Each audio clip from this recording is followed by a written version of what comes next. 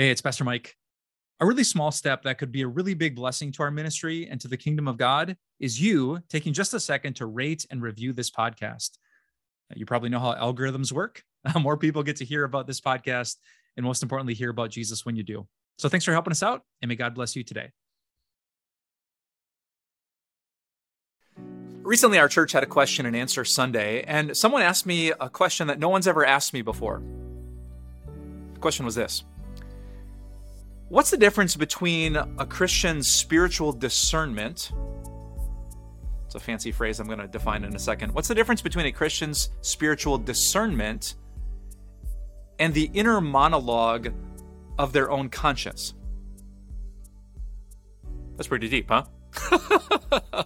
One of the tougher questions I got on that Sunday. Like, how do we know whether the Holy Spirit is guiding our thoughts and our reactions to things? And how do we know if it's just us? Like our own conscience, which might be right or which might be wrong? It's a great question, and here's why. Because the human heart is a lot like a piano.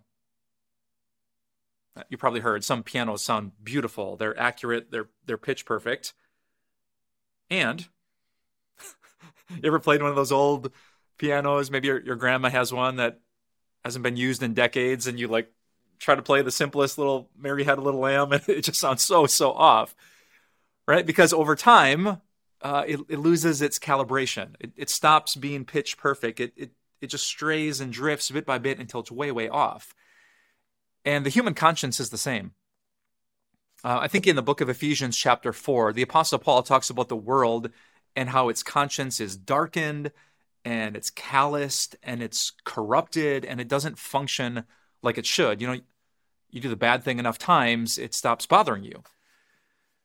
And so that's a really great question. How do we know the difference between the Holy Spirit telling us this is good and this isn't, and our own conscience, which might be right and might be wrong?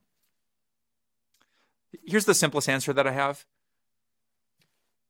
Check the Bible.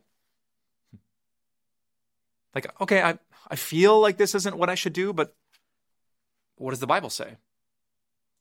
I really think that God is leading me towards, okay, but what does the Bible say? You have a sinful heart within you. The devil is working like crazy to lead you astray from God. The world has a million ideas it's going to share with you. So we really can't have like a guaranteed, for sure, this is what God wants until God speaks to us and tells us exactly what he wants.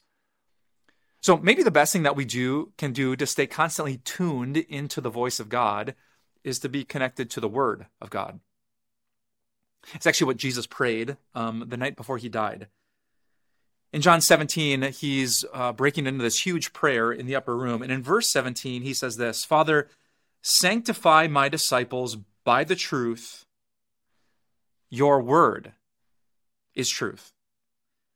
As you have sent me into the world, I have sent them into the world. For them I sanctify myself, that they too may be truly sanctified.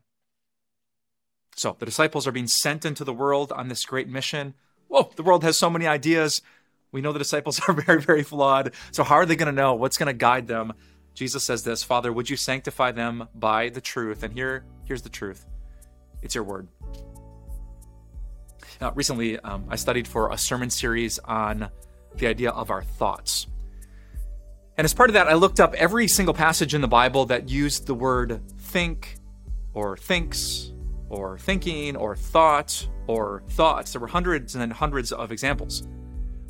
And what was so interesting as I read through those examples is how often people thought wrong. Right? Samson thought that he would escape like he did before, except he didn't. The Philistines captured him. Mary Magdalene on Easter morning thought that Jesus was the gardener. Where have you put my Jesus? She asked Jesus. She thought wrong. So often what a person sincerely believed and felt and thought was just off. Their conscience wasn't working. And that's why I love this. God, sanctify them by the truth. This is one of the huge reasons I would love for you to start each of your days with even just a little bit of Bible. Let our Heavenly Father, the perfect tuner, guide your conscience So when you're sent into this world like these disciples, you'll know exactly what to say that's good and right and noble and true, just like God. That's how you tell the difference. Keep the Bible open, and our Heavenly Father will sanctify you by His truth.